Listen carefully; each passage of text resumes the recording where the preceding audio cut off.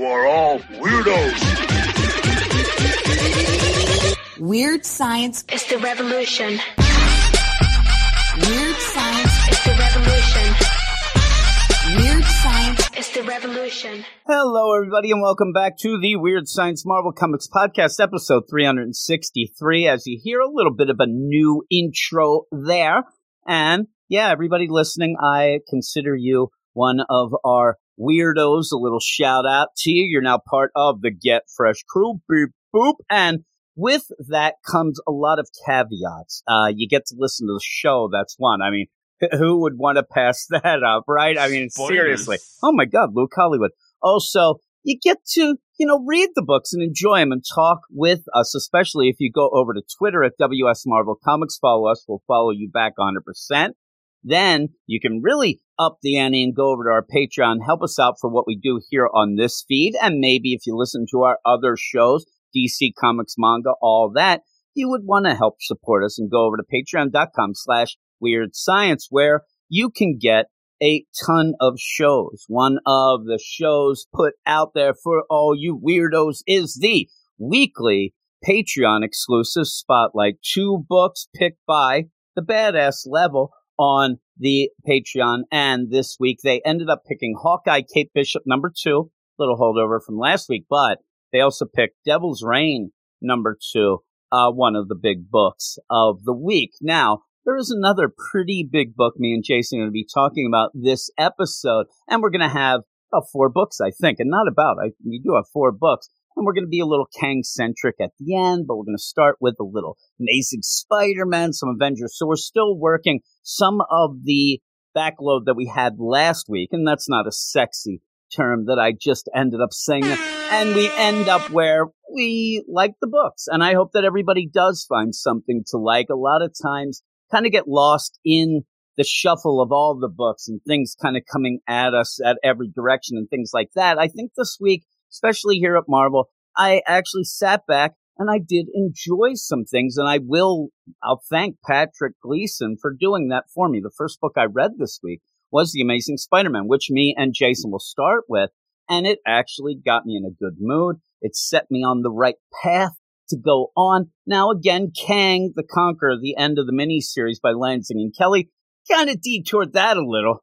But as you'll hear, Jason actually did really like that. So a lot of positivity here. I even like a bit of Jason Aaron's Avengers. Oh, my goodness. Who would have thunk it? But with all of that, again, go over to our Twitter at WS Marvel Comics. Go to our website, WeirdScienceMarvelComics.com. And then it would be awesome if you could help us out for all these things at our Patreon, Weird Science. What am I saying? Patreon.com/Weird Science. Yes, that's professional. I should edit that out. I don't think I will.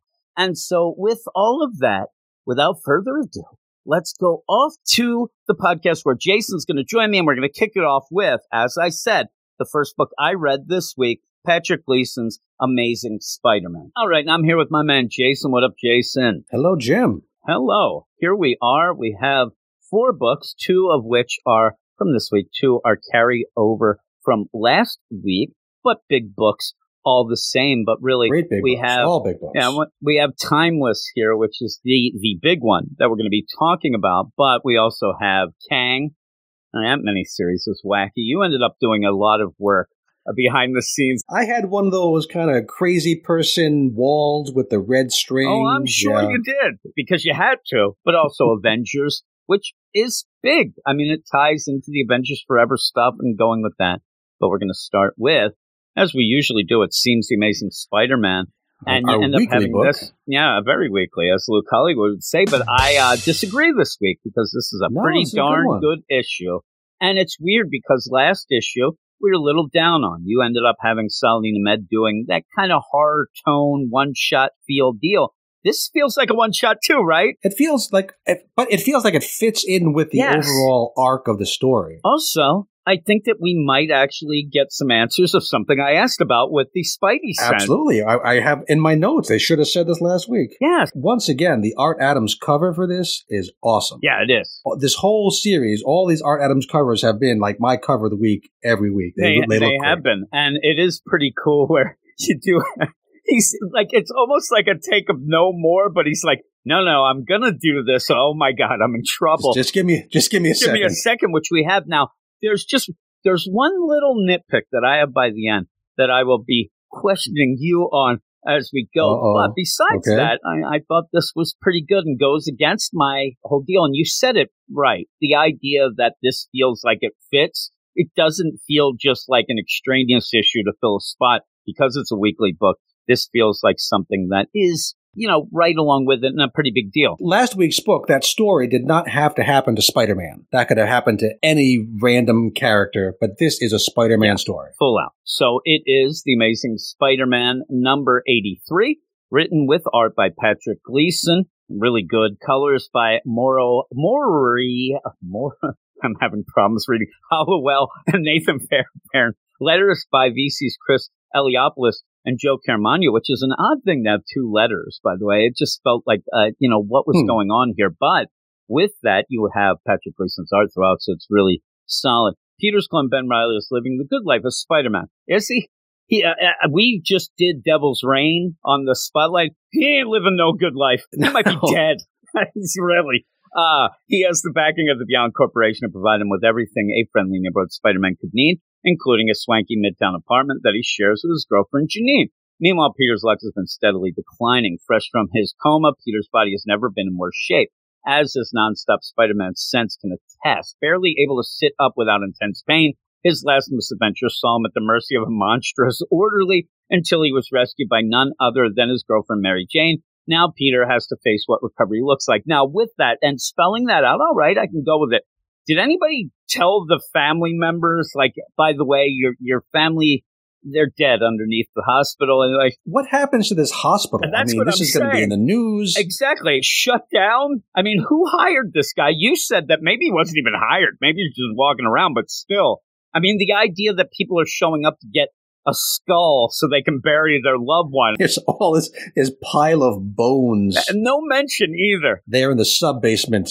So many sub-basements today. Yeah, really. And so with that, I understand that Mary Jane and Peter aren't going to actually come up and say, hey, by the way, we were down there fighting. But somebody has to leave some hint like. It's mentioned here in the recap page. That is the only part in the rest of this book we will ever see a hint that ever happened. Business as usual here. I wouldn't trust anybody here, but we do end up having Peter, who is trying to not go with the physical therapy to try to, get himself back in a fighting shape. Are we gonna start with the Beyond? Oh yeah, there's actually the Beyond deal with Janine. We get Janine. Every time I go to the credits page, I go with that. You have Janine, and she's showing that she has everything at the tip of her fingertips, but it still feels like a prison. She sure does. Yeah. So with that, I thought that was the play that we had all along. The idea of, is this really freedom? She ends up getting freed from prison to go here, which is another, prison of not of her own making, but of Beyond's making and stuff like that. So I think that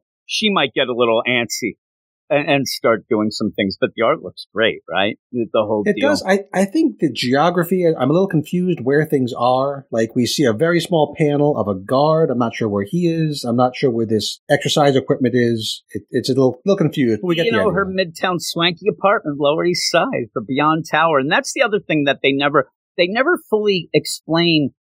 But you see it because when when Ben comes back, he does go through, that whole Beyond thing, and then they come right in. So the idea that this might be a swanky apartment, it's still in the Beyond Tower. Yeah, it's not really that much freedom either, but she has the lights out. She's done, so gilded cage. Yeah, she doesn't have much going on and really doesn't have even Ben around most of the time.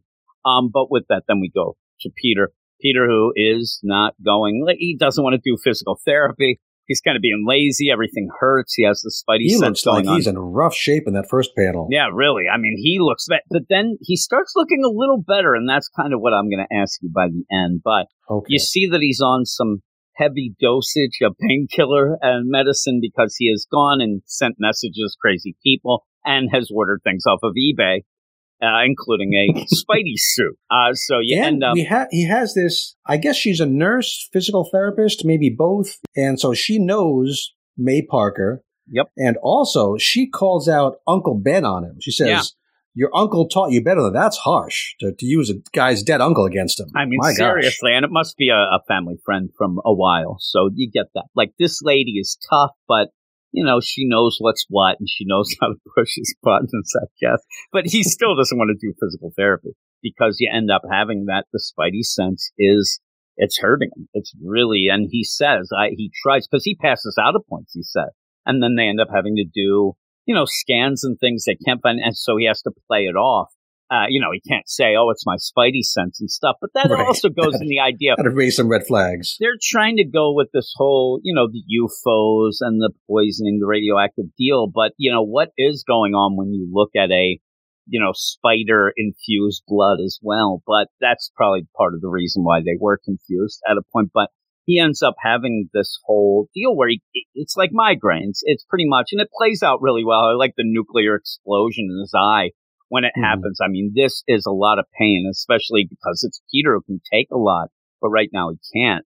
And so he's really, really hurting. And so with that, he kind of goes into a dreamscape at this one point. Now, he gets some texts, and I thought it was interesting that he gets a text from MJ, which is nice. Gets a text from Aunt May, also nice. But so Aunt May has an actual photo in her little icon there in his texting software. MJ does not. I thought that was a little suspicious there. I don't know. Sus? I mean, your girlfriend, I think you'd have. Maybe he sees her. He's like, I see her enough. But she sends a picture, right? Also, you end up having Black Cat who's left a note on the roof, right? And I'm like, or on the window, I guess. This is really going this is really going to get him in trouble if he doesn't get this off of there. MJ comes I've got to in say, Felicia is really good at writing backwards because she had to write this on the outside of the window. I like watching you sleep, and then big and then kisses marks. Watches and like, I like right, that. Made me laugh. Yeah, it did make me laugh as well. What is MJ going to think when she sees that?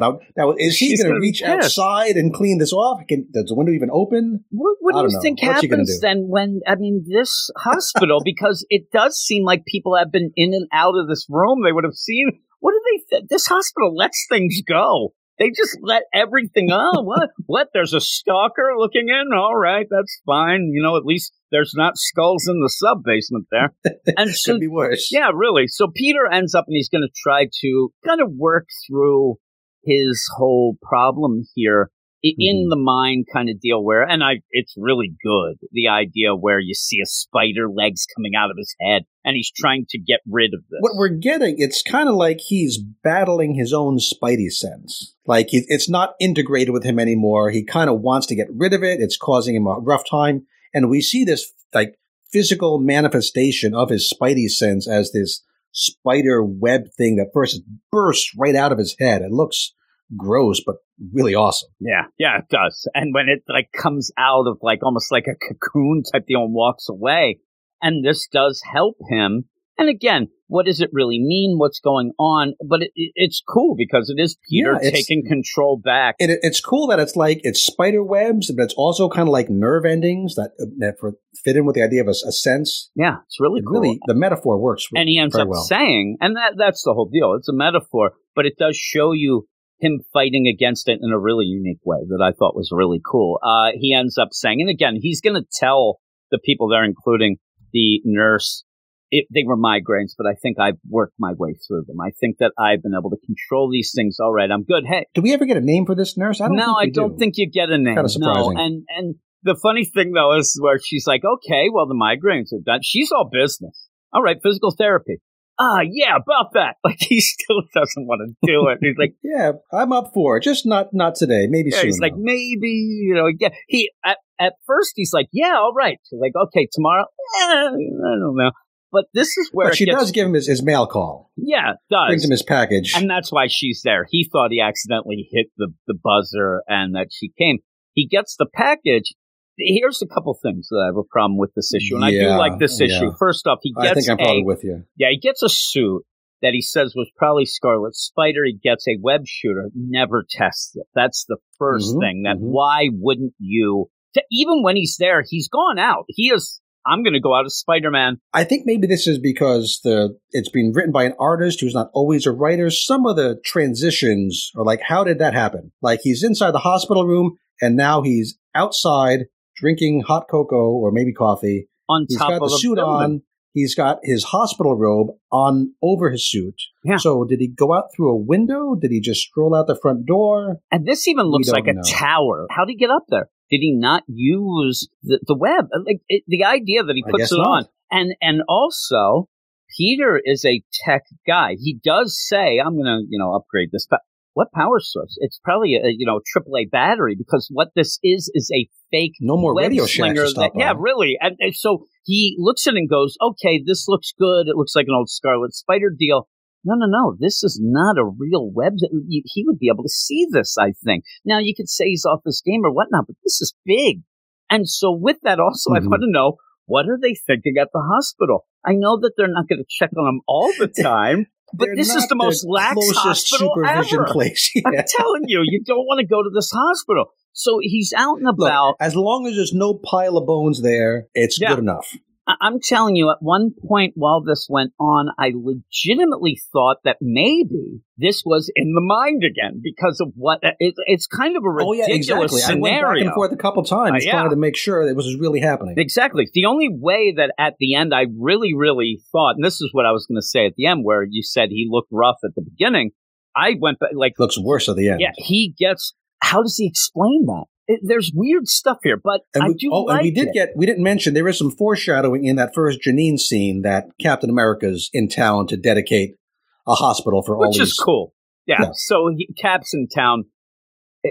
Peter wants to get. It's a weird deal, and I wish it was more played out that he ended up he says no physical therapy, but for him this is the physical therapy. All right, I'm going to get back up. Spider-Man's back. Let's keep it low level. I wish we would have had him at least do a little bit of physical therapy and then him say, okay, I feel a little better. He just jumps. He just a second ago got rid of his spidey sense to kind of go out and about. And then he's just right there.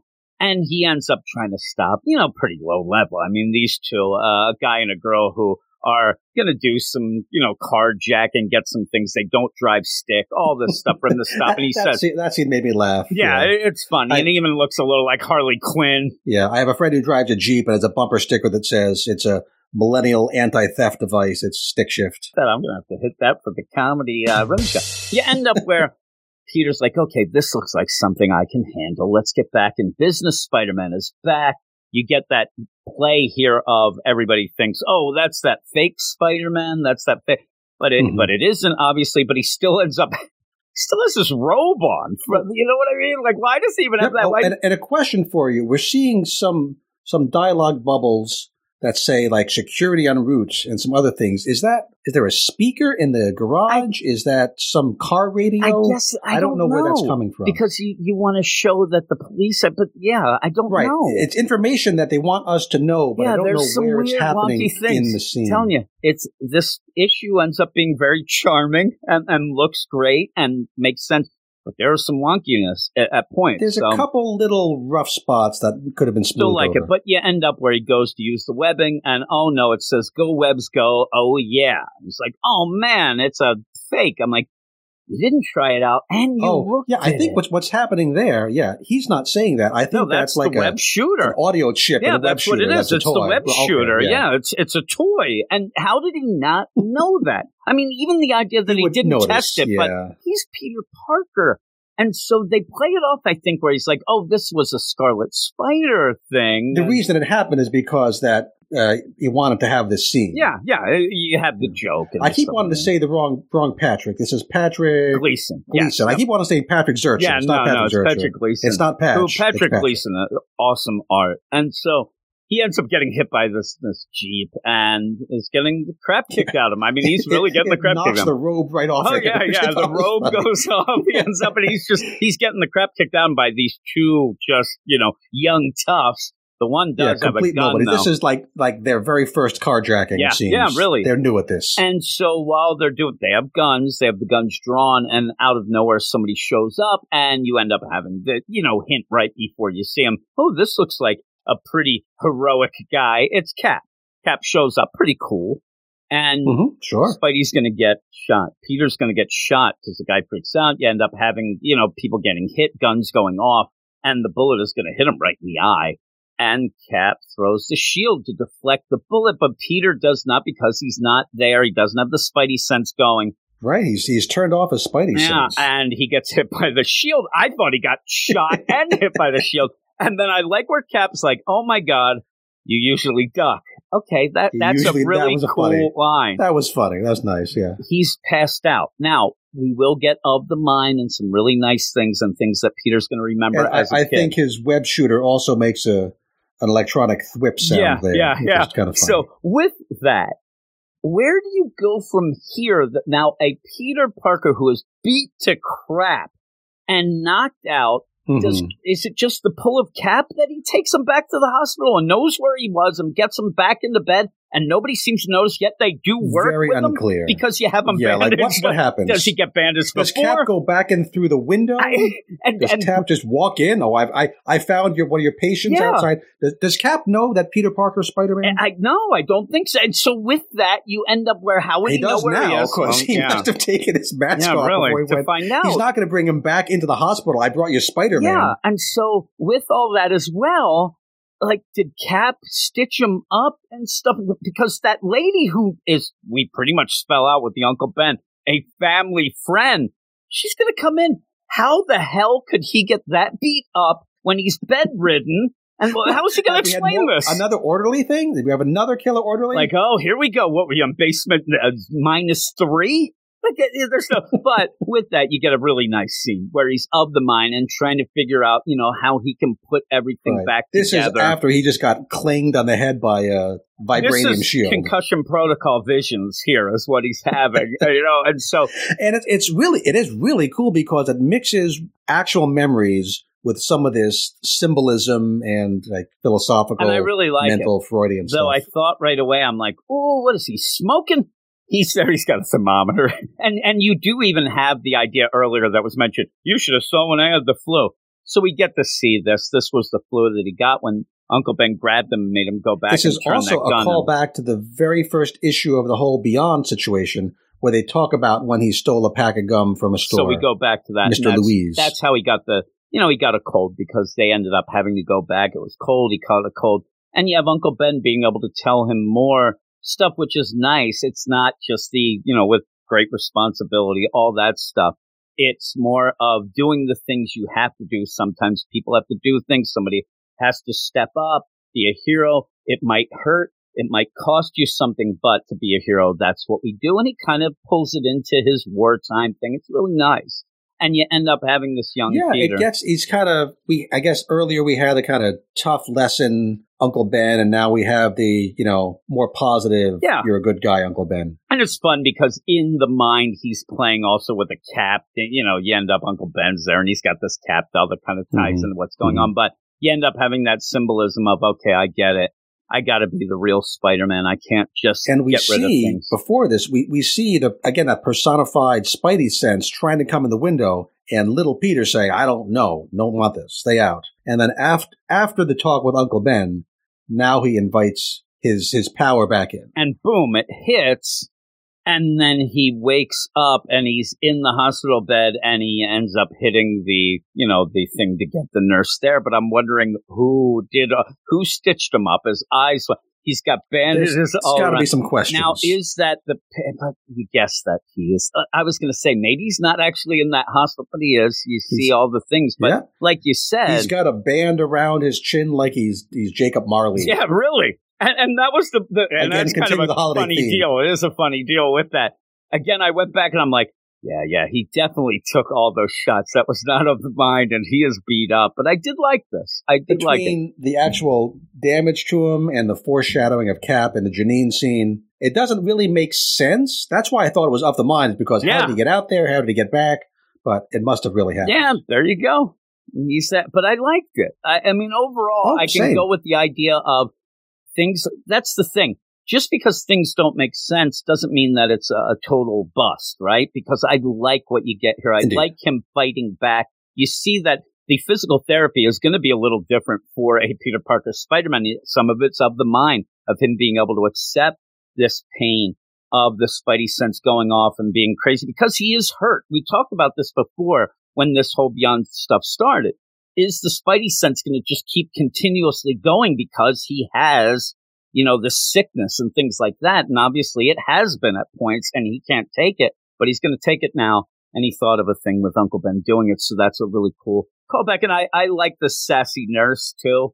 Though I think she should ask some questions when she comes back about this whole hospital. But what would you give it? Well, I'm at 8.3 is what I came down. I'm at an 8.5. I would have been higher. Yeah, just those little rough bits, like how did they get out there? How did they get back? That was enough to bring me down just a tiny bit. It's a very fun book. A little bit, you can tell it's not somebody who's a professional always writer. Writing, but the art, you can tell he's a professional artist. I mean, it is good. Yeah, even that last panel when he's pushing the call button, he's making the Spidey hand gesture. Yeah, it's awesome. It looks great. Yeah, and if you are there and you read some DC stuff, young Peter, you could just see him just slipping right into those super sons. Like it would be Peter, John, and Damian, because it really has that feel when he's little there. And I'm like, could you the amalgam super sons? That'd be great. Thinking of like, how can we make this work? But a young Peter doesn't make much sense with them. But hey, let's make it make sense, right? You'd have to do a Mayday Parker thing. Yeah, really. Like it looks so cool though, the way that all looked. But yeah, I really do like it. But we're going to move on to the next book, which is Avengers 51, a book that came out last week. And this does tie into the whole Avengers Forever stuff. It starts tying up a bunch of things, or at least mentioning some things with Jason Aaron, which he does. He ends up throwing these things out. I expected, I'll tell you right now, I expected to hate this because I haven't been liking Jason Aaron's Avengers. I don't hate this. It's all right. It doesn't feel as important as the Avengers Forever. No. Book. Yeah, but it's weird that the Avengers book being the side story to what's really happening. It's odd. Like this whole book, we have a little bit of a prelude, and then it's just a big fight scene. Yeah, it is. And that's all it is. I didn't hate it, though. And what I was going to say also is the idea where at DC right now, the continuity's all wonky. We have, our issues over there. But it shows me that maybe this should be kind of the deal where the Justice League book at DC, instead of having Bendis write it, maybe it would have been a good deal to have Joshua Williamson so he could tie some things in. Because it feels, at least with the Avengers book, and like you said, it doesn't feel as big as Avengers Forever, but it still feels like it's connected, obviously. But it feels, kind of somewhat important. I don't know. I actually didn't mind it, is all I'm saying. And we're going to get into this. It's Death Hunters Part 1. It is written by Jason Aaron, as we said, art by Juan Frigeri. It is colors by David Coriel and VC's Corey Petit on letters. And you have Echo became the new host of the Cosmic Phoenix Force and has been spending time with the Avengers. Thor has been struggling with the recent revelation that Phoenix Force may or may not be his true mother. That's the big thing. Me and you even talked about that last week. At the urging of the demon Mephisto, a group of multiversal masters of evil have formed, comprised of the deadliest villains of their respective realities. The group has been ravaging entire worlds in their bid for power, posed by a group of reality-hopping Deathlocks. The masters of evil pursued the Deathlocks to their latest destination, Earth 616, home of the Avengers, and we start out in Asgard. And this will be pretty quick. Like you said, it's a big fight scene at one point, but you end up having Thor, and he's pissed off. He's mad that he found out that, the Phoenix Force, I think she's lying. I looked it up, but I can't get, a hold of my real mother that I think. Tony's there to basically say, yeah, family sucks. Right. I thought it was kind of a cool deal where you pull out and he's hitting destroyer armor instead of a heavy bag. I thought that's like a Jason Aaron thing. It looks just like Engine Hulk just punching that door and making dents in it. Which now, do they need to use as destroyer armor? Is that going to buff out? You put little Asgardian Bondo on there? I don't know. They're like, I can't get in this thing. It'd be really funny, like 5 years from now, they use the destroyer armor again. There's just these dents in it that are never explained. That'd be a crazy callback. But this whole deal of and through this, Thor is really up on Front Street that he doesn't like any Phoenix Force. It doesn't matter if you're Echo or whatever. Doesn't matter. Any flaming birds, he is not happy with. Lying witches, they are. And so you end up where, you have this theory where Echo's trying to get there. She wants to talk to Thor about this. We have to work this out. And she doesn't like the Phoenix Force either. She's against it already. You see a bunch of times, but Thor doesn't want to listen. He will not listen. And we end up seeing, Dark Phoenix kind of rising in here because Sif is there to say, you're not coming through. Pretty much, get off my bridge. The colors of the Rainbow Bridge seem to be kind of out of order. Yeah, they are weird in that. I mean, especially when you get that yellow, high purple, up above. gray. Yeah, it's really odd. Like Well, maybe it's yellow, purple, gray, red, another red, and then blue. That is not Roy G. Biv. But yeah, it is a little off. It really is. It looks a little better when you end up having Sif frozen. That seems to be getting along there, but that first one is way off. But you end up where the Phoenix shows that, you don't mess with her, but also the Phoenix can do things without Maya even wanting to do it or even know. And so that's a huge deal. Right, But there's going to be a fight between Maya and Sif, but then that gets stopped because Dark Phoenix shows up and kind of freezes everybody except Phoenix. And we see this crazy, nasty Phoenix show up over the whole top of the mountain. Yep, and that's going to be the rest of the issue is this fight. And you're going to end up having a lot of people talking trash. And this is where I can tell, like you said, it doesn't feel as big because you just have this Masters of Evil and it's a Dark Phoenix. You have a Logan, Berserker, Hound, they call Killmonger, and eventually even Thor shows up at the end. Now, this was a little confusing because if you remember, last time we had the Avengers 50, we left off with the Masters of Evil in the 616, but outside Avengers Mountain. Yeah, they were outside Avengers Mountain. Now this is on Asgard. It is a little wonky, the way that this goes. But you're introduced to these characters a bit. I mean, more Killmonger, it seems, than anybody. And then, obviously, the Phoenix Steel. But even then, I'm like, why is the Phoenix like, I want more fire? Oh, I get it, because she has to go against Maya, and you have to have that back and forth with that. So right, need the color coded so we come apart. So you end up with a big fight. Now, Tony, I mean, is he as dense as his armor? At one point, he's like, I don't understand. Like, this doesn't seem like the Wolverine I know. Like, really? Like, you think that Killmonger's the one, He even says when Killmonger's like, oh, they have a Thor here. Like, everything's pointing to this being out of the reality that they're in. And he's like, it has to be spelled out a little bit there, and you end up where the Deathlocks come, and we've seen them. They come and warn everybody, oh my God, there's trouble. It's a big week for Deathlocks. I know, Deathlocks are coming up big. And you end up with They're so hot right now. Yeah, they are. They're like Hansel. You end up where this big fight goes on just to show again. Thor's pissed at Phoenixes. He's going to beat him up. He doesn't care which, whatever. And then you have the Dark Phoenix deal really pop in from the Masters of Evil and really cause some problems. Now, with that, you're going to have, Phoenix against Phoenix. And you would think, oh my God, Maya's in trouble. And I like the trash talk from the Masters of Evil Phoenix that says, you're just somebody who mimics things. You're just somebody who mimics the martial art. But we do see earlier, where we go back days earlier, where she is training and she can mimic, the deal, the martial arts and the fighting styles that she sees. But she's going beyond just the, Mortal Kombat of Earth. She is looking into things. And at one point, a big scene where she talks to T'Challa and says, I'm trying to figure out, fighting styles. He thinks that she's looking to see who would come after her. As Phoenix, she says, to protect herself. Pull up who could kill the Phoenix. I think this is also a wink play to see who can, so that as this goes on, we might get some, because they do have, some big deals, right? I don't think Thanos is coming to join them, but we get Thanos, we get Galactus, we get the Living Tribunal, the Beyonders, and Owen Reese, who that's Molecule Man, right? Yep, and also Wanda, Odin, Thor. And, you have some things. And like I said, I like this play where T'Challa ends up saying, oh, I get it. They'll probably come after you. You want to know how to fight back.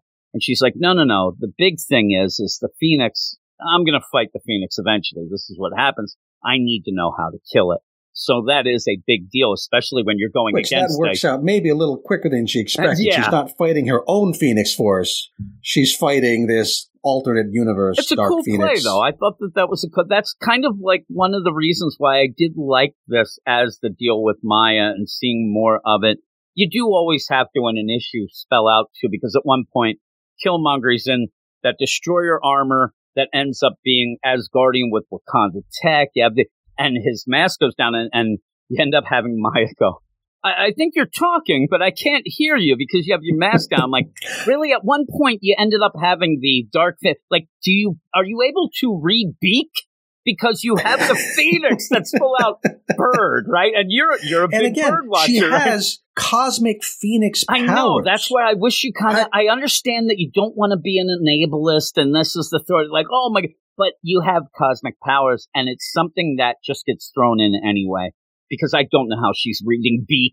It should just be through the idea Phoenix. Is that she's new using these Phoenix powers. She's kind of mostly just using them to beat people up. Yeah. She's not using the whole really cosmic version. Exactly. And also, you can almost play that maybe the Phoenix, Dark Phoenix of the Masters of Evil, this is something that would even reverberate in her mind as well. I don't know.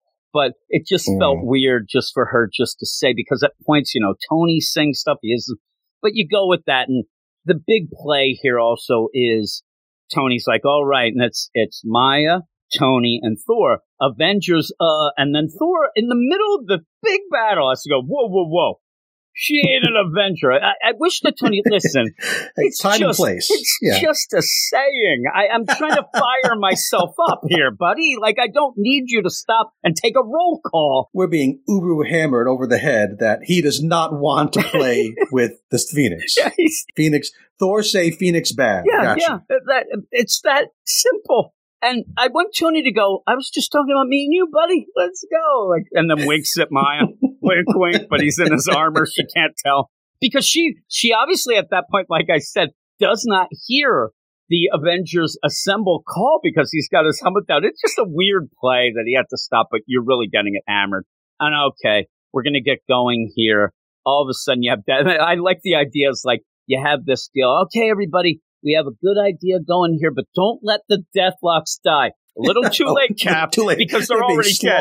They just got page. destroyed. I mean, just destroyed, right? How many Deathlocks die this week? So many. So many dead Deathlocks. I just love the idea because then you get the Thor and all of these Masters of Evil, they're not of their own volition. You end up having them being controlled. And I like the way that the Dark Phoenix ends up saying. Right. I think it's only the Wolverine who's under the control of the Dark Phoenix. I'm telling you, Thor is as well when he shows up. Right, and now at the end they get this other... Killmonger's his own deal. At first I thought she was controlling our Thor, but no, it's some other Thor because he has the little dinosaur kind of spikes on his legs and arms like Wolverine did. And he's got the eyes that have like these silver triangles, which is the And he blue. looks like he might even have that, classic, what now is the Thanos hammer with the stones in it. He's got something going on with that hammer. It might just be on fire from within but she even says, I scarred them, took their souls, with this, where she's controlling this Thor. I do like even when they show up originally, and I think it's Killmonger's like, oh, cool, they got a Thor in this one. Like, let's get to it. This is what I like. Mm-hmm. And so that was pretty cool. But at the end, you have Tony like, Cap, are you there? We're in trouble. He's like, so are we. By the way, don't let the Deathlocks die. Oopsies. And they're all dead. So, and I think the issue looks really good. It is just a fight scene. I don't know. Maybe it was because Jason Aaron at the beginning, I'm like, here we go. And he does push that whole Phoenix deal. It's not my mom. I'm pissed, whatever. But a lot of people want that to be wiped out anyway. So maybe that's, really showing the steps there. But yeah, it seems pretty clear that that's not going to be the final answer to the Jason Aaron run here. I kind of like the Maya stuff. Again, Thor really, really forced into your face, but we get it. But I do like that and having her in this. And I don't know. I just didn't get angry. At some points when I'm reading Jason Aaron's Avengers, like, again, this is feeling like it's just a side book to Avengers Forever, but at least we're getting something. Usually you're way off the ranch in this, and at least I get Tony and Thor. So yeah, it's fine. I didn't mind it. But what would you give it? This is a 7 book. Yep, it's completely It's fine. completely 7. Yeah, again, so we think the same deal, but it is just a flat 7. It's solid enough. It has some cool visuals it's going, but like you said, it's not the big book even in its own deal. Doesn't really move the story forward at all. No. We already knew that Thor doesn't like Phoenix. We already knew that there was going to be some kind of attack, so we saw the fight. Actually, we saw the first part of the fight because the fight's not even done yet. Yeah, maybe that's the thing. Maybe it's one of those where, because again, I get mad sometimes reading the Avengers, and when you just kind of like, let's lay low. I kind of like the Avengers Forever a little more anyway, so having that tie-in is fine with me. I did like here the Deathlocks trying to deliver a message, and the one that's speaking keeps getting killed, and then the next one kind of picks up the next sentence. That's kind of fun. Yeah, and then it's just right down the line. Don't let the Deathlocks die. I wanted to get back and like, what was that last thing? I didn't hear you. I think that we have some sort of disturbance here. But we're going to move on to the next book, and this it doesn't tie into the timeless book that we're going to end with, but kind of, I guess. I mean, Kang sort of, kind of is Hansel. Holy moly! Like Kang, when you end up having a Kang miniseries, then going into a one-shot Kang story, might be a little too much Kang for me. And I said that I can only figure it must be because they knew he was going to be coming up in the MCU and the TV and probably in the movies, and they just, okay, it's Kang time. I think this Kang the Conqueror, the mini, was, okay, let's get a Kang book out there, the Loki thing's going, because this has been going on, obviously, 4 months, right? So you have that out. And then they just end up, well, we're having a big story, but that's Kang as well to set that up. And like, oh, well, let's just do it and go with it. I just figure it's different editors who don't talk to each other who both thought, oh, let's do Kang. I mean, and really, for what I've seen, sales and also the, kind of the reception, the timeless is a little bigger than this. But we're going to continue. Like I said, Kang the Conqueror 5, it ends this. You did a lot of work here. That's why I'm going to rely on you. I went back and I read the whole series front to back, and I think it works a lot better reading it all together.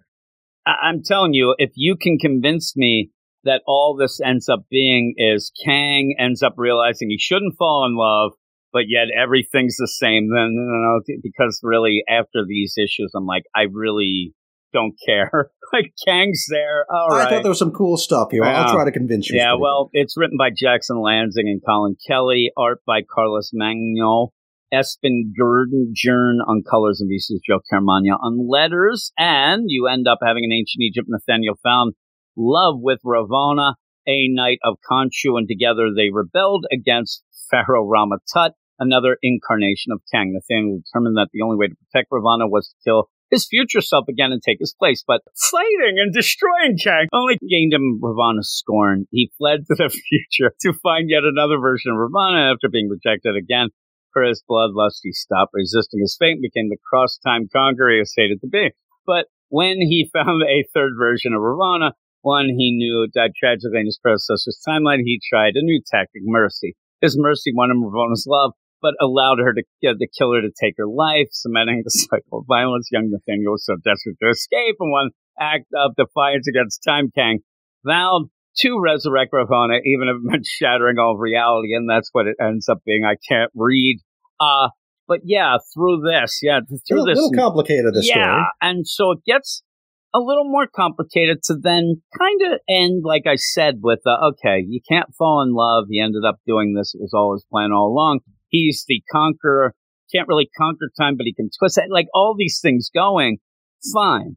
You end up with a lot of narration. And I said, even in the Slack, that when Kang comes, there are no narration boxes spared. You end up having it way told. And I saw a review that ended up saying this was just a Wikipedia entry for the character with art. I kind of feel the same way. That I'm I understand where that comes from. I think he does something a little more clever to make it all fit together, and I like some of the new things they add to the story. Well, you go with it. I'm letting you fully go with this. You're in charge here. You go with this. Tell me why I should like Kang the Conqueror number 5. Here's what I thought was cool. So we start off in this Chronopolis, which is a place Kang's been to before. It's kind of outside of time. It's kind of one of his home bases. And what we see is that he takes this dead body of Ravonna, and he sends her out infinitely into all the timelines. So this is why she's been popping up all over the place. Yeah. Because he took this and he seeded her all over. So that's why he saw her in, the future, in the past, all over the place. In the space between the stars. That makes sense. And that does tie in, like you're saying. You're giving me that connective tissue of the other issues, but he keeps failing to save her, right? Yeah. He thought he saved her, and he saved her from the general, but he managed to shoot her anyway because nobody frisked him. He had one job. So he figures, okay, now I'm going to have infinite chances. One of these times it's going to work out. So we see it never works out. No. So one time she catches the plague, and then she's rejected again. It's like, oh, I don't know why I was surprised, but she doesn't like me. And then I'm not sure if this is a callback to something. She's the Overmind's greatest champion in the year 5323, and she gets killed by a Skrull. I think that's probably a reference to something I don't know. I don't know either. I'm telling you, I think that might be new. I think that a lot of these things are just, my favorite is that she falls in love with the older version. She likes the old guys. At the one point, he's like, she fell in love with my older version. That is, remember last issue, we saw something like this. We saw this guy, and I said, he looks like he must be somebody.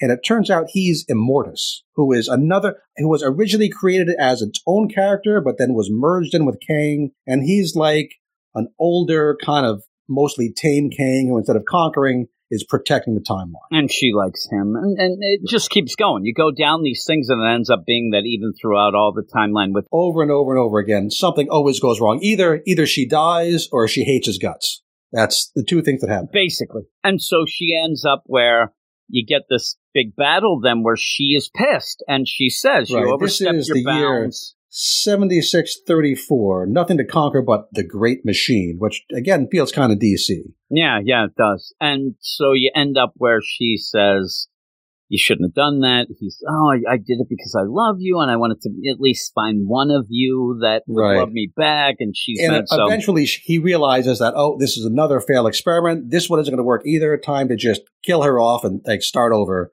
But she manages to just explode. So she dies, but she kind of takes Chronopolis with her. So his whole laboratory setup is gone. And he gets knocked back through time again, and he realizes, okay, that didn't work. I can't kill myself. I can't find he even Ravonna. Tries at one point, yeah. He says, all I can do is go back and complete the loop. Yep. So we see him jump back to Doom's library. So we see that same scene, but now he's the other half of that scene. He's the older version meeting his younger version. Yes, and so that ties back into the beginning. And also, the one thing that I did like here, now again, this is the thing. When you end up and you read all of it, and like you said, this explains Ravonna and all the timelines, right? So you get that. The thing that I get, though, is just because it's tying up its own book and its own deal, I still didn't like it in the individual issues reading it. But I did like showing that at the one point where young Nathaniel ends up thinking that, okay, I'm going to steal the equipment, I'm going to get the hell out of here, I'm going to doom pretty much Kang and go on. He knew this was going to happen and stowed away his equipment. That was actually pretty cool, and I like that. Too. Yeah, I think that's the best part of this entire series. Because we see that this Kang does remember being young Nathaniel, so he knows what's going to happen, so he gives himself a little escape hatch. Yep, yeah. And again, has been begging young Nathaniel, don't fall in love, it doesn't work. And now we see, before it felt like it was like, okay, that was just a Kang, things went wrong, he wants to teach us deal. But now we see it really, really was that Kang who realized, I tried every way. It just does not work. And so the stakes are up there. And I thought that was pretty cool as well, as he ends up getting his own equipment, things like that. And here's what I thought here's my favorite part of the issue. Here's what I thought took it from, okay, yeah, we complete the loop. We knew that was going to happen. Here's the twist I didn't see coming. Remember, he has tried to save Ravonna over and over and over again. He thinks he's completely failed that. It's over. It's done. He's used up all his chances. So he goes back and he does what he did the first time, and he has to show young Nathaniel never loved, so he goes to slaughter this whole village. And we see that way back in issue 1, young Nathaniel went back to the village and had the little happy Ewok village time, and he kind of received this blessing from the village elder. The elder was named, what was her name? She had a particular name. Remember. And the elder, the elder says, back then, I mark you for the beast you slew, I mark you for the life you saved. And after older Kang now kills the whole village, including her, he realizes that this elder was also Ravonna. So he had one more chance. He didn't realize he had that one more chance until he already screwed it up again. Yeah. And that's the thing. He just keeps screwing up. He keeps ending up, and that's where he says, oh my God, that is so funny when he's there. He's like, It was Ravana. He's so upset, comes back. Nathaniel ends up stealing the stuff, goes off, and he's like, oh, you fucked it. That was the only deal. I have my stuff.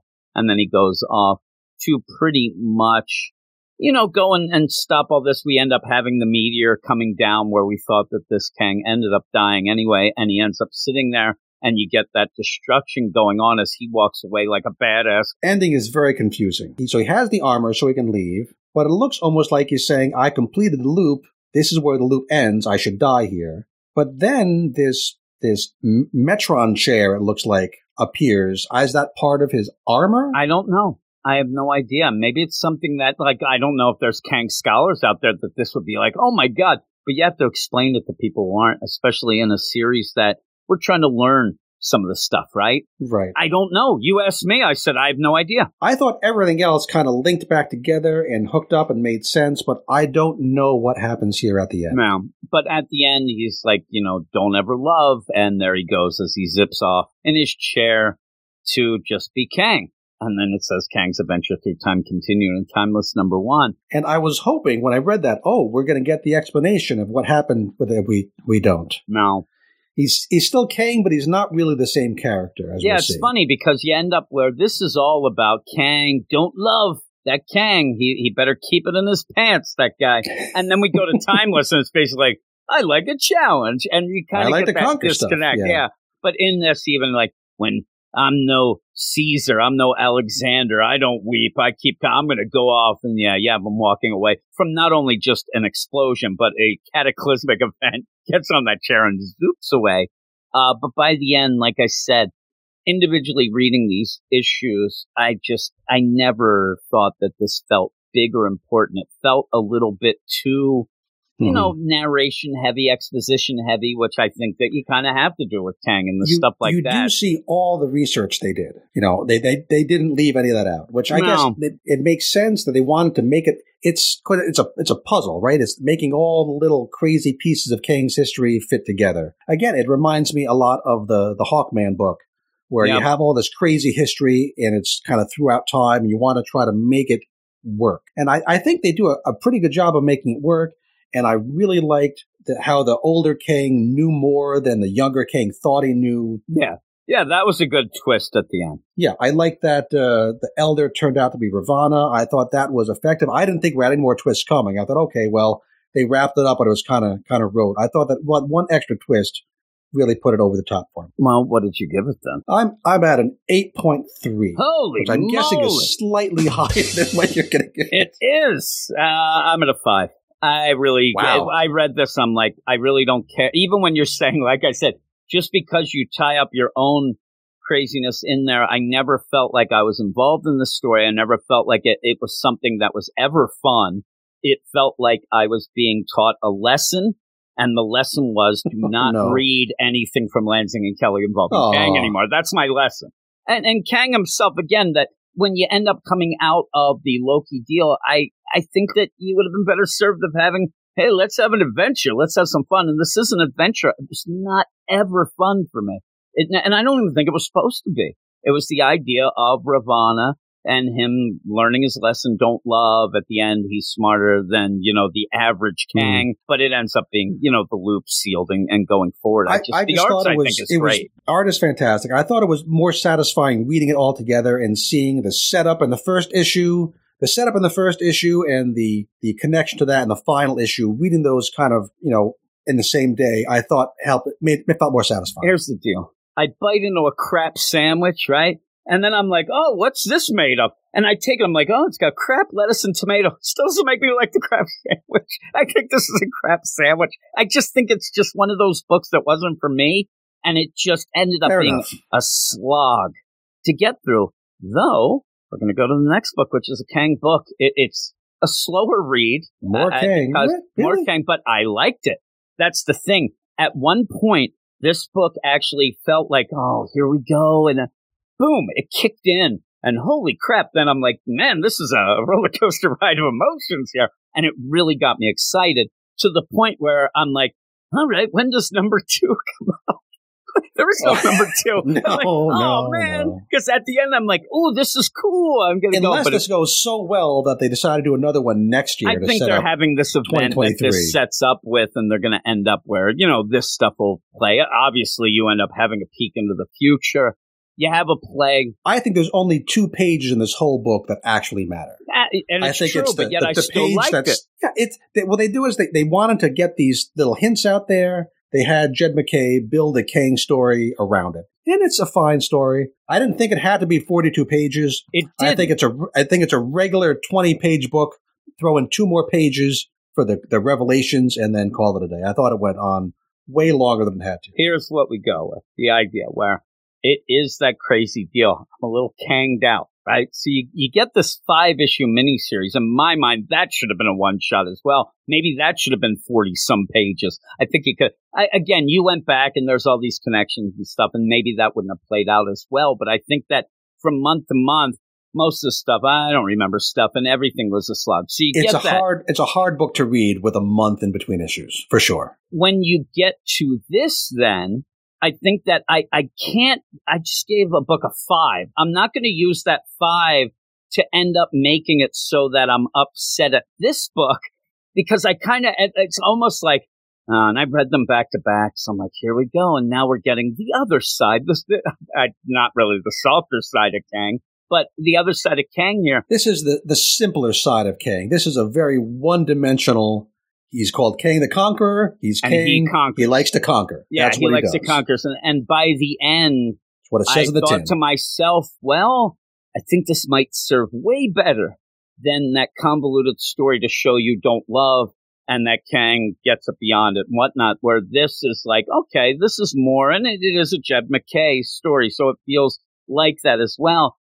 I'm not a 10 out of 10. But I did like it a bit more, and at one point it did really pick up. I mean, when you have Kang's like, all right, there's time, there's this pirate timeline, it's coming to affect ours. It felt very dark multiverse-like in very the DC Secret deal. Wars. Yeah, stuff like that. And even the idea of this, well, usually these kind of diminish and decay, that felt real dark multiverse stuff at DC. But when he goes to fight what he says is going to be a Doom, boy, I really started enjoying it. Yeah, a bit of it is overdone. There's a lot of things that you don't. Do you need to see the BC Kang going and fighting, a woolly mammoth for page after page? It looks great, but I don't know that you needed to have that to show.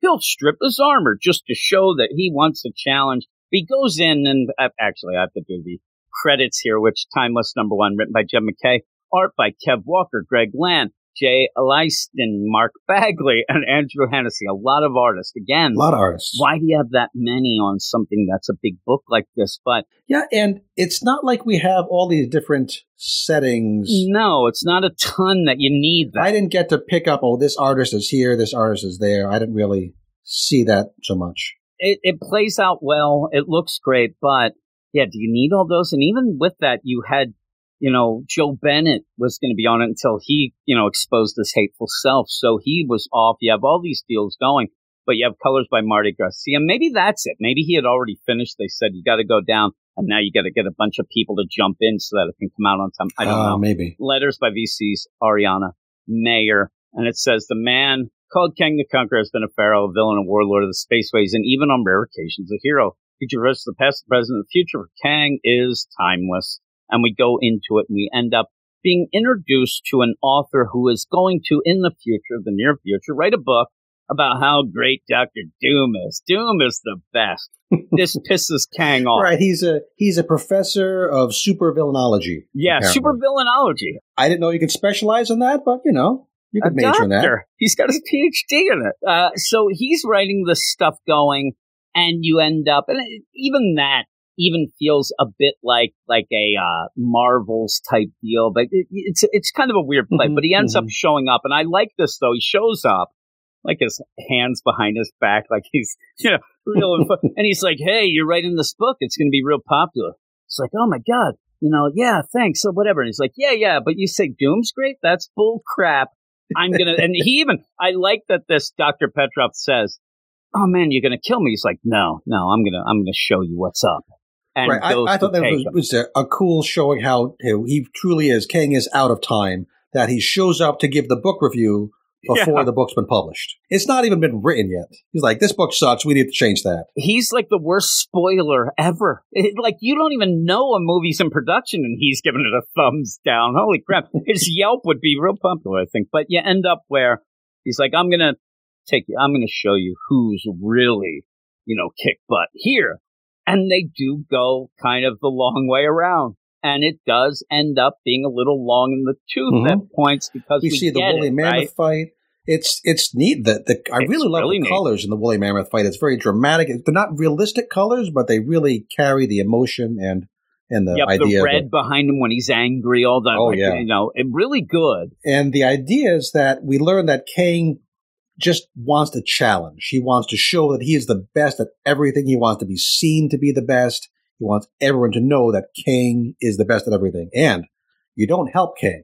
If Kang looks like he's having trouble, Kang is just pretending to have trouble because he wants to challenge, never help him out. And also the idea that even when Kang looks like he's helping people, he's not. It's all for Kang. He ends up where he kills this woolly mammoth, and you end up having Petrov say, this is going to feed this village because you have this, village around them. You end up having cavemen and women. He even has a partner that he says challenges them intellectually. I'm thinking, I don't get it, but he's playing 3D chess while she's playing rocks. I don't know, but you end up where this isn't for the good of anybody. This is to show that he can do Kang, things. Humanity exists only to observe how great Kang is. Yeah, and he loves humanity, but he loves humanity again because he's the best, and so he needs that deal there, but he's not for them. And then even the idea of stepping aside so that Kang has traveled everywhere, time, all that, where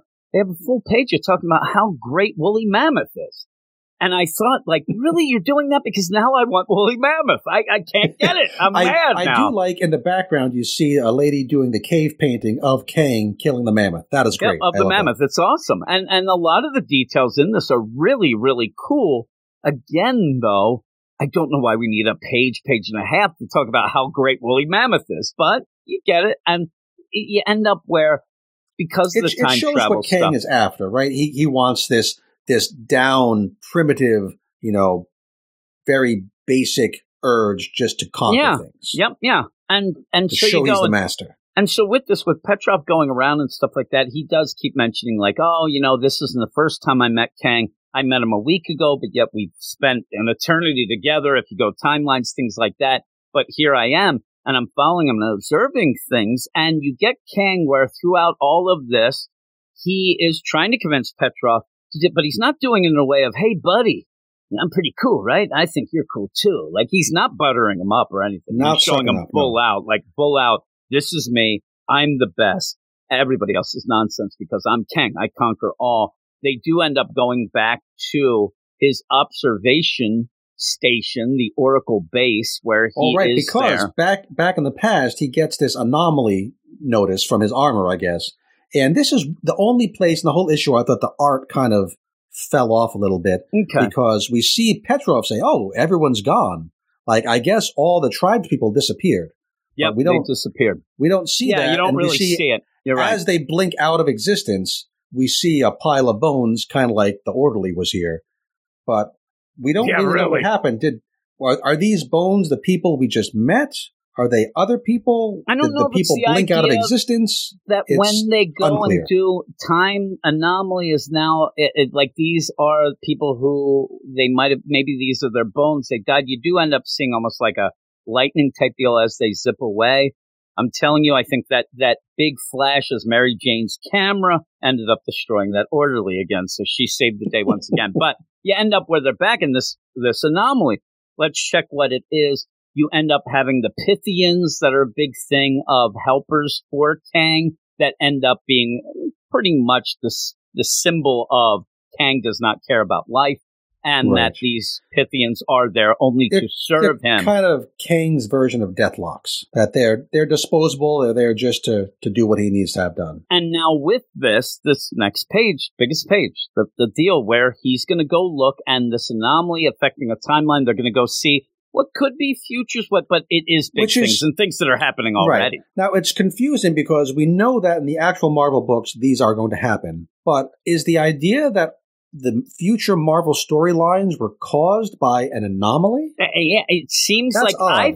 I thought that maybe what he's saying is these are the actual futures that the anomaly might wipe out, and that he ends up saying, like, here's what's going on here, and we have to save this. Well, so he asked one of the Pythians, show me what's happening to the timeline. The Pythian says, there's great chaos. Take a look at this. Get a load of this crap. And that's when we see all these flashes of these future Marvel timelines. And then but he says that these things are happening across various timelines, but some of these things should not happen. Others are moving in different directions than I had anticipated or steered them in. Whatever's creating this chronal distortion is interfering with causality. And so it's kind of a gray area.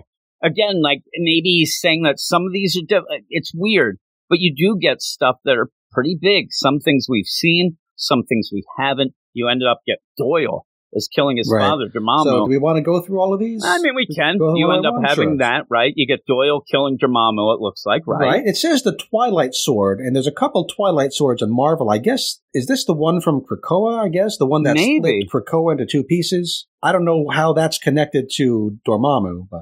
Yeah, we'll have to see. But you end up having Ben Reilly. That's just pretty quick. Right. He finds a new home, and we see him in front of the Hollywood sign, so we know that's where he's moving out. And we have a new book coming out with him as well, so that would make sense. You end up having Iron Fist, the new Iron Fist, so we'll be seeing that coming up. You get Orcus with X-Men stuff, so this is going to tie into everything that they're saying. You see, the Orcus thing says, further in the future, another reckoning leaves humanity with dominion over Earth. So Orcus is like the human side fighting against the mutants taking over. So I don't know if we're going to see one of the future timelines like we saw in the original Hoxpox event. I don't know. It seems. We see the moon cracked in a Great Reckoning, which is the Dan Slott Great Reckoning of the Reckoning War event. Fantastic Four Reckoning War. We get the new Punisher with the hand.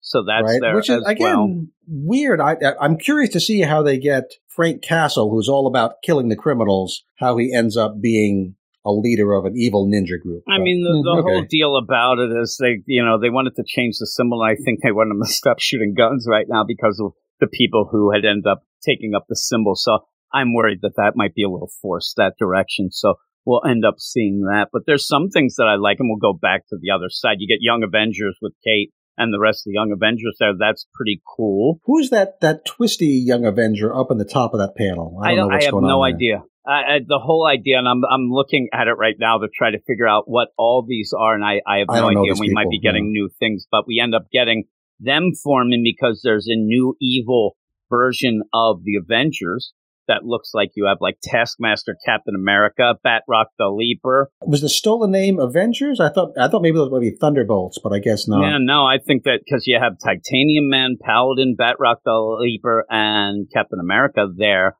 as this whole deal of stealing a name, and I think that might be that, especially with it looks like a Captain America that you end up having Taskmaster kind of going, hey, I'm Captain America. We end up having Iron God. That's Iron Tony Stark that's with starting the up Cosmic. already.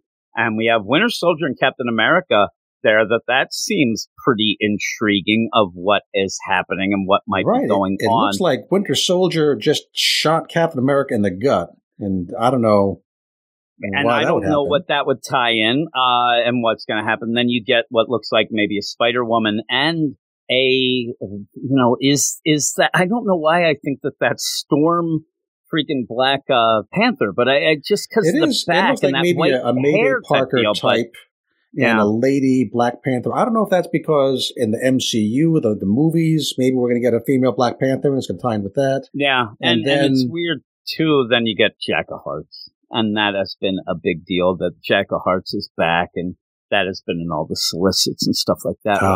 There that says coming back and being a new. Then you have to go to the next page, and I wish that you had more of these because then you get the big deal that's going on in Thor, that vision that Thor had with Thanos having the, Infinity Hammer is what I would call it there. Mm-hmm. That's pretty big, and then stuff with Immortus and things going down. But there's some big things coming on that's the big important pages there to show you what's coming up in what even seems at the end where they're pushing that big event that they kind of gave you the teaser for that we'll get at the very end. This page is why this book exists. Yeah. Everything else was written to allow this page to exist. So this anomaly's coming in and the idea of a timeline that wasn't destroyed that should be, and it's trying to pirate itself back into the regular timeline, which will cause problems, which is Kang's pissed off about, and goes with that. Now, I do like where, again, Deathlocks show up, but Deathlocks only show up because they think this Kang's pirate involved. timeline, we're told, is designated as 20208 Manticore Green. Are we supposed to, is that supposed to mean something, or just random? I don't know. I spent some time trying to Google and figure out what that meant. I got nothing. Came up empty. So basically, it's funny, like I said, Deathlocks show up and like, if there's an anomaly like this, it must be Kang. Let's go get him. You figure that this is just the Kang squad that goes. Kang's, again, and how it plays out with this is like, even if Kang is in the right, this is a challenge. He's going to beat the crap out of him and kill him. And he does. I mean, he rips through them and then says, I know what's going on here, and I'm going to show you what's really at play and why I am this greatest thing. He blows up his base. He completely destroys this base, which throws Petrov in a tizzy and says they were people going. I think, no, they weren't. They're nothing to me. They are servants that you don't understand. They're made to serve me. That was a great honor for them to die. Right. Plus, he said that he's already killed millions of people and millions of more people have died fighting for him, and he doesn't care about that. Because as long as there's more people around who know how great Kang is, that's all he needs. Matters. You know, the worst thing for Kang would be to be the last person alive where nobody can know how great he is and there's no challenges. But he ends up saying, I'm not your buddy. I don't know who you think I am. I'm Kang. Like, shut your nonsense. Shut your pie hole. This is what I do. I'm showing you what I do. I'm not a hero. Mm-hmm. If you think that there's some weird thing going on that, you know, you become my friend or that I'm here to help things, no. I'm doing what I do. You're here to observe. And yeah, I'm going to really show you because I think it's Doom that has ended up doing this pirate timeline. And so they do go again, pirate timeline 20208-Manticore-Green. I'm like, all right, let's go. It's awesome when they show up. I mean, that is you a cool end up spread, seeing just crazy things going on here. And they're like, all right, we're here at the end of the world, or this one. And the world is supposed to decay, fall apart. Like 3 dead Celestials, and we have what I thought originally was Sword Base, but it's not Sword Base, it's Kang's flagship Damocles base. Exactly. It's crazy. And so ends up there and saying, you know, and this is the best too, because Kang being this great thing, he's surprised. There is a twist here where he goes down and he says, okay, we're going to go find Doom. It's going to be Doom. You're going to see I'm going to defeat him. Then I win. You go back. You're going to write your book and say, I'm the greatest. And they go in and there's Kang Doom. Rules, Doom Drools. That's the name of the book. Yeah, really. But it's not Doom. It's not Victor, at least. It is a Doom, but it's not. It is Doom. It's Reed. Right. And it's crazy. I mean, this actually, and this is where I said, like, I'm like, oh my God, this book's flying now because it's cool to see Reed with a time and reality stone. First, we turn the page and we see this Max Scherzer looking Doombot with the 2 different colored eyes. Well, I thought it was a Doombot. It's not a Doombot. It's a Doom with these crazy eyes. Because he's connected. He's pretty much on what would be like a life support maybe, or at least it's kind of like Star Wars Emperor looking thing. Yeah, it does. And he takes off the mask and it's Reed with these, you know, the reality and the time stone embedded as eyes. It's really cool. Pretty gross. Is just floating there. It is. It's gross as hell. But you end up where that's the twist there, and they are going to fight. And so you get this deal where Kang showed up as if he was going to be fighting Doom. And even at a point where Reed wants to really talk smack, he ends up just, oh, your weapons that you want to hear? Here they are. Because they're not going to work with me. Because you thought you were going to fight Victor. You thought you were fighting a regular Doom, and I'm way beyond this. And I need this timeline to survive because if I don't, everything that happened on my world means nothing. And I'm doing it for my family just to mean something, this timeline. Right. This is very much Secret Wars gone bad, right? Where you had these 2 timelines, only one can survive. And this is what happens when it did not go well. And he's the only creature still alive. He's completely insane. I mean, he is, but he has his motivation. Why he needs this to survive, just because without it, I had no purpose. Nothing really mattered. So he's doing that.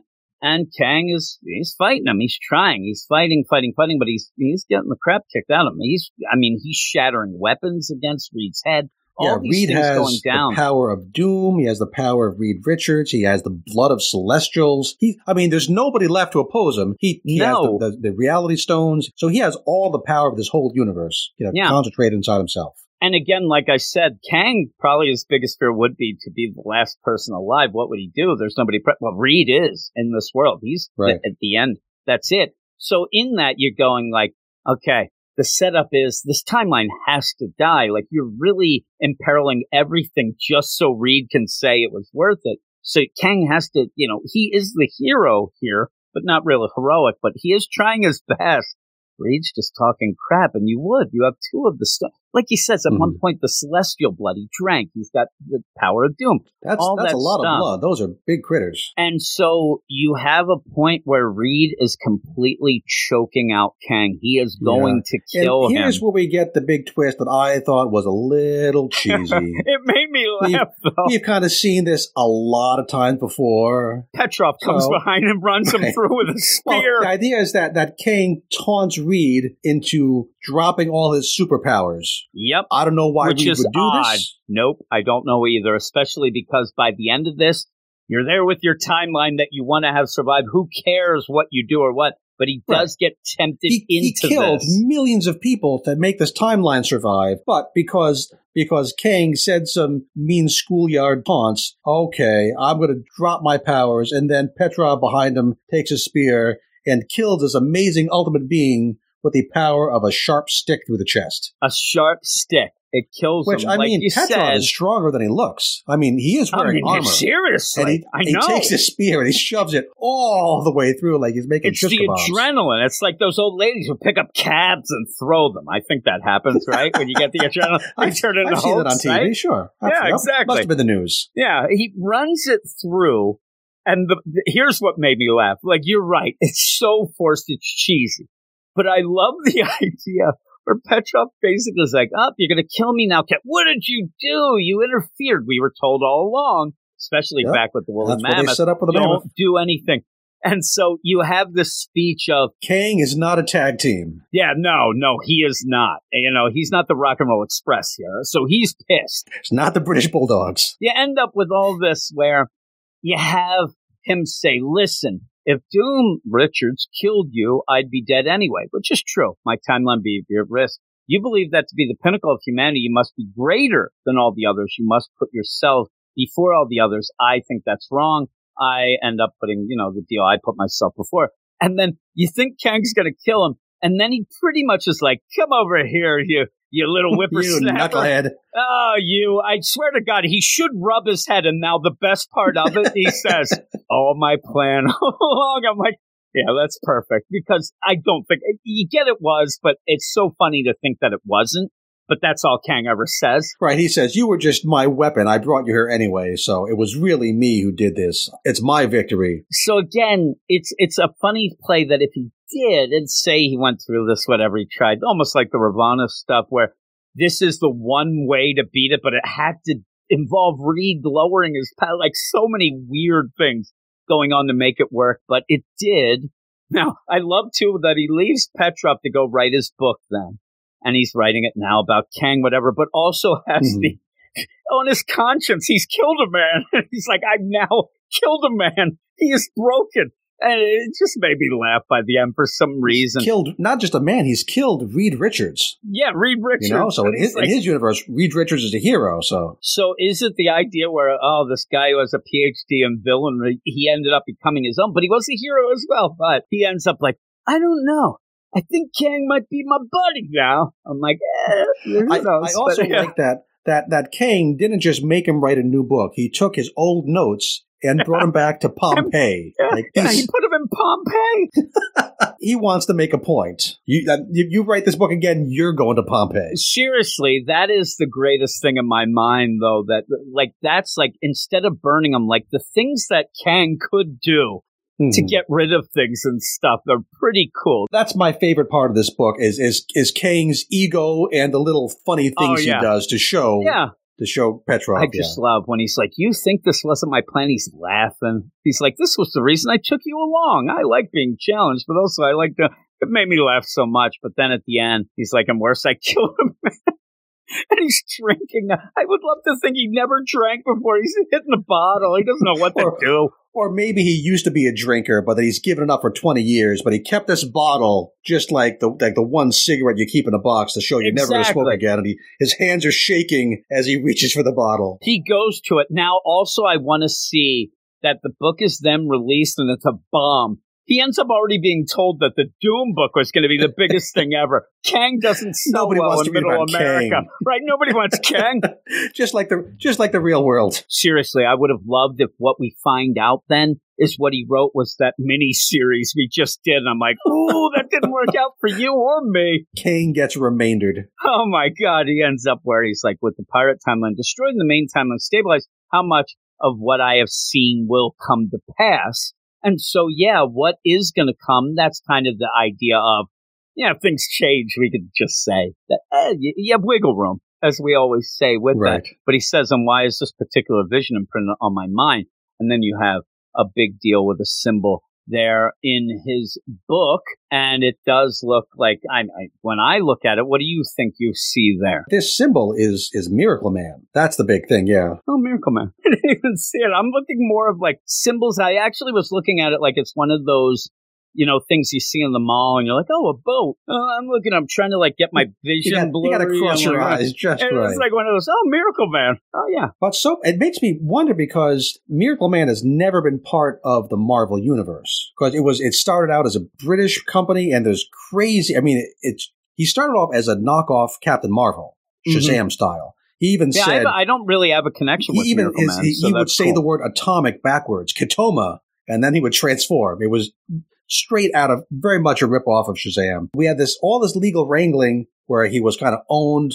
Everybody kept trying to get the ownership, but it turned out that it was really still owned by the first guy who made it way back when. But like 2 years ago, finally Marvel has free and clear ownership of this character. And this feels like, are they going to do a Doomsday Clock kind of thing where they take this Alan Moore set of characters and try to shove them into their continuity? Or is it going to be like Conan, where they have Conan's license now? So they throw Conan on the Avengers. Yeah, so this will be a big deal. And yeah, I now I get where people are saying Alan Moore's going to be pissed at the end. Oh, now yeah. I get it. Yeah, I had no idea. I didn't know anything about Miracle Man, so that's cool. So yeah, that's a crazy deal and kind of an interesting thing to see how it Alan plays Moore out. Didn't create the character, but it's kind of like he took a character that everyone had forgotten about and reimagined it and made it a whole new thing and made it, very big to comic book geeks and really influenced a ton of writers. Yeah, I'm going to have to check it out then.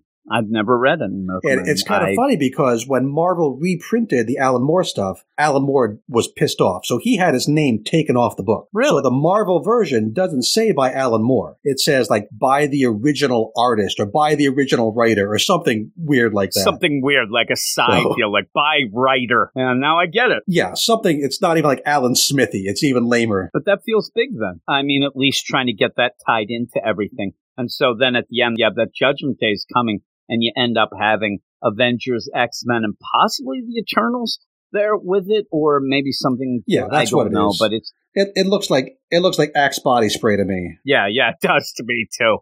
Or a real cool spaceship, but with that almost like a Cylon Raider, but bent. If anybody knows what that Falcon, means, right? Yeah, a little. So, yeah, we have all that going on. And what did you give this one? I gave it a 7.3, where the 7 was just because, it doesn't really need to exist, but the 0.3 is for the little funny Kang jokes. Okay, I'm at an 8. I actually think it was pretty cool. It got me kind of excited for some things. Yeah, it didn't need to be this long. That is a deal. It really didn't.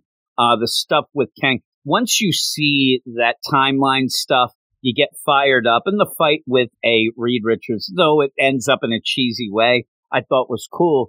The first half, though, really didn't need to exist. I mean, you were really pushing the idea, and coming out of that Kang mini, I'm like, here we go. I guess each book is somebody's first whatnot. You have to spell out who Kang is, all of that, but did it do it as an effective way that you needed that? You might have even been able to have just one box. Kang likes to conquer, and he likes a challenge. Boom, let's go. I don't think we're getting I don't think this is setting up Kang at all. I think Kang No. is just a means to show us He was a these futures. vehicle because of Exactly. timelines and things, and he's the time traveler. So, but that's what the weird thing is. Without him really being needed that much, it seems extraneous. Some of the stuff setting him up and things like that. So, with that though, I'm looking forward. But what is your book of the week? Well, I think I have a tie with Spider-Man, but I'm going to pick Kang the Conqueror number 5 as my book of Goodness the week. gracious, mine's Just Spider-Man. to lean into it. Well, oh my goodness, mine's Amazing Spider-Man. Now, I hear Also the a good applause. Wait a minute. I'm listening right now. I just heard the 5 fans of that, but they're applauding you now. You and the 5 other people. There you go. That's shade. But It's I'm like gonna give me it Amazing killing the Spider-Man. mammoth for all my fans. exactly, you're doing it for all that. You're actually the Reed Richards Doom who's Oh, trying no. to keep that timeline going. I'm actually Petrov. I'm running you through. I don't need that. Don't even give any. Lansing and Kelly, stop it. Go away. There end up. I think the next thing that I know and I'm aware of them doing is over at DC. They're going to be doing a bit of a Batman Beyond type story. So we'll see. This didn't Okay. feel like, and I didn't mention that they ended up doing a bunch of things at DC, but they were always the relief pitcher. Me and Eric always said, because they came in and finished Grayson. They came in at one point and Mhm. finished Green Arrow, and they didn't. This felt different for them. This felt Now like they're like doing they- Batman Beyond. I mean, I know yeah, there's a White something Knight coming Batman up. Beyond. Yeah, coming, that's a but- different thing. There's a Okay. story. There's a Batman Beyond story coming in. I think it's in like April or May. They said in the spring Okay. that they're going to be doing like a little thing, and we'll see how that is. They already did a busy little bit time of a for Batman teaser Beyond, to it. Mark. And the Urban Legends deal, you had a little bit of a peek on that, so we'll see how that goes. But yeah, I kind of do like them, but in that Kang thing, I thought it was over wordy and a slog. But you liked it. I said you and those 5. But with that, we will go and also it made cover me of the feel week. clever Cover for of the figuring week. it out. So I don't know. Yes, yeah, I'm telling you, you put the work in, so I can imagine that you would like it, and it made more sense to you because you did do that. Maybe saying everybody wait until it's all on like the Infinite app, stuff like that, or Marvel Universe, and read it all together. It might Mhm. be a better deal because, like you said, the in between issues really ended up like you're not getting those connections as tight as you would like, but. With that, what's your cover of the week? Because I know what it is. I know your cover of the week Well, because it's the same It's as once mine, right? again. I know I've fallen into a rut No, here. It's no, that you're Art gonna Adams end up cover for holy Amazing moly. Spider-Man. Yes, that's what mine is as well. I thought you were going to say that it was another cover that you were going to give, but yeah, that Art Adams cover for Spider-Man was really good, so we'll go with I mean, that. the That's Kang been a cover is hard pretty couple cool in a- too. But It the is, too. Spider-Man Yeah, one is you better. got that. You don't like the timeless one, Kang just in, and all the covers are okay. But with that, next week we have a bunch of books, obviously, and this is what we'll be talking about. 2 of these books will be on our Patreon exclusive spotlight. We can kind of guess at what that would be. But we have Amazing Spider-Man number 84, going back to Cody Ziegler, and it looks like and I think that this is the continuation of the 80 Bay issue. It says it has Doc Ock on the cover. We then have Captain America Iron Man number 2 of 5. So we like that first one more than we thought. So that's cool. Black Widow number 13. A book that, I swear to God, we should be on like issue 30 by now. That book got delayed at points. It throws me off. Shang-Chi number 7. Thor number 20. God of Hammers part 2 of 5 there. And then also we'll do the death of Doctor Strange, which came out this week, but we pushed over to next week's show. So 2 of those will be on the Patreon Spotlight. If you want to go and listen to that, it's patreon.com/weirdscience. You can get all of the stuff there. Ton of podcasts, and also go to our Twitter at WS Marvel Comics. Follow us, we'll follow you back, and rate and review and subscribe anywhere you listen to podcasts. But that's it. Thanks everybody for listening. Thanks Jason for joining me once again for all of these books, and we will all talk to you next week. You are all weirdos. Weird Science. It's the revolution. Weird Science. It's the revolution. Weird Science. It's the revolution.